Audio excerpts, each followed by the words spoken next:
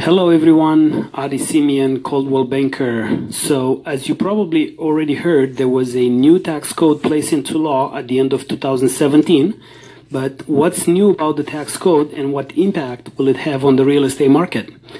So to understand how the new tax code will affect you personally, you should make sure you check with your accountant or tax advisor. Now, to help break it down, there were three major proposed changes to the new taxes. The first one was about changing the requirements for the exclusion of gain on the sale of a principal residence. The original proposal was that the owner needed to live in their house for at least 5 out of 8 years to claim the exemption. But the new tax code stuck to what it originally was, that owner only need to live in their house for at least 2 of the 5 years to claim the exemption.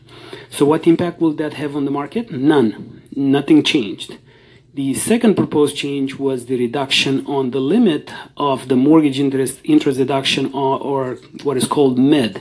The original proposal was to reduce the limit on the MED from $1 million to $500,000. It was actually reduced to $750,000 instead. So that reduces the limit on deductible debt to $750,000 for new loans taken out after December 14, 2017. Current loans up to $1 million are grandfathered in. So what that impact on the market? Well, assuming a 20% down payment, this will only impact buyers that are purchasing homes between the prices of $938,000 and $1.25 million. But experts seem to disagree just how much of an impact will be. Calculated Risk, Bill McBride, said that will have very little impact on the housing market, while Capital Economics claims that the impact could be detrimental. So which one is it? Well, we have to understand that 30% of Americans itemize, while 70% don't. So the people who don't itemize are going to get a big tax break. But for the people who do itemize, this will impact those who are taking on new mortgage debt, because now they'll be subject to the $750,000 limit.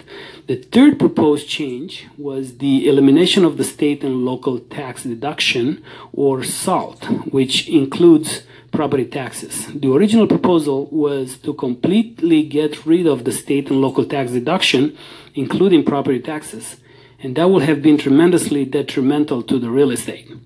But instead, the new tax code allowed an itemized deduction of up to $10,000 for the total state and local taxes, which includes property taxes. So while it wasn't eliminated completely, it was still limited to $10,000.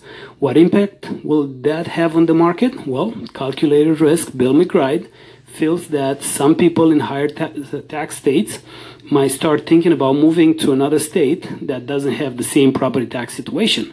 So what is all this mean to you? Again, make sure you sit down with your accountant or financial planner to fully understand all of the aspects of the new tax code and how will it impact your family. And now that you have a better understanding of how these changes might impact housing, if you have any questions about buying or selling your home, you can call me or text me at 626-607-8652. Again, 626-607-8652. Thank you, and you have a good day now. Adi Simeon, Coldwell Banker.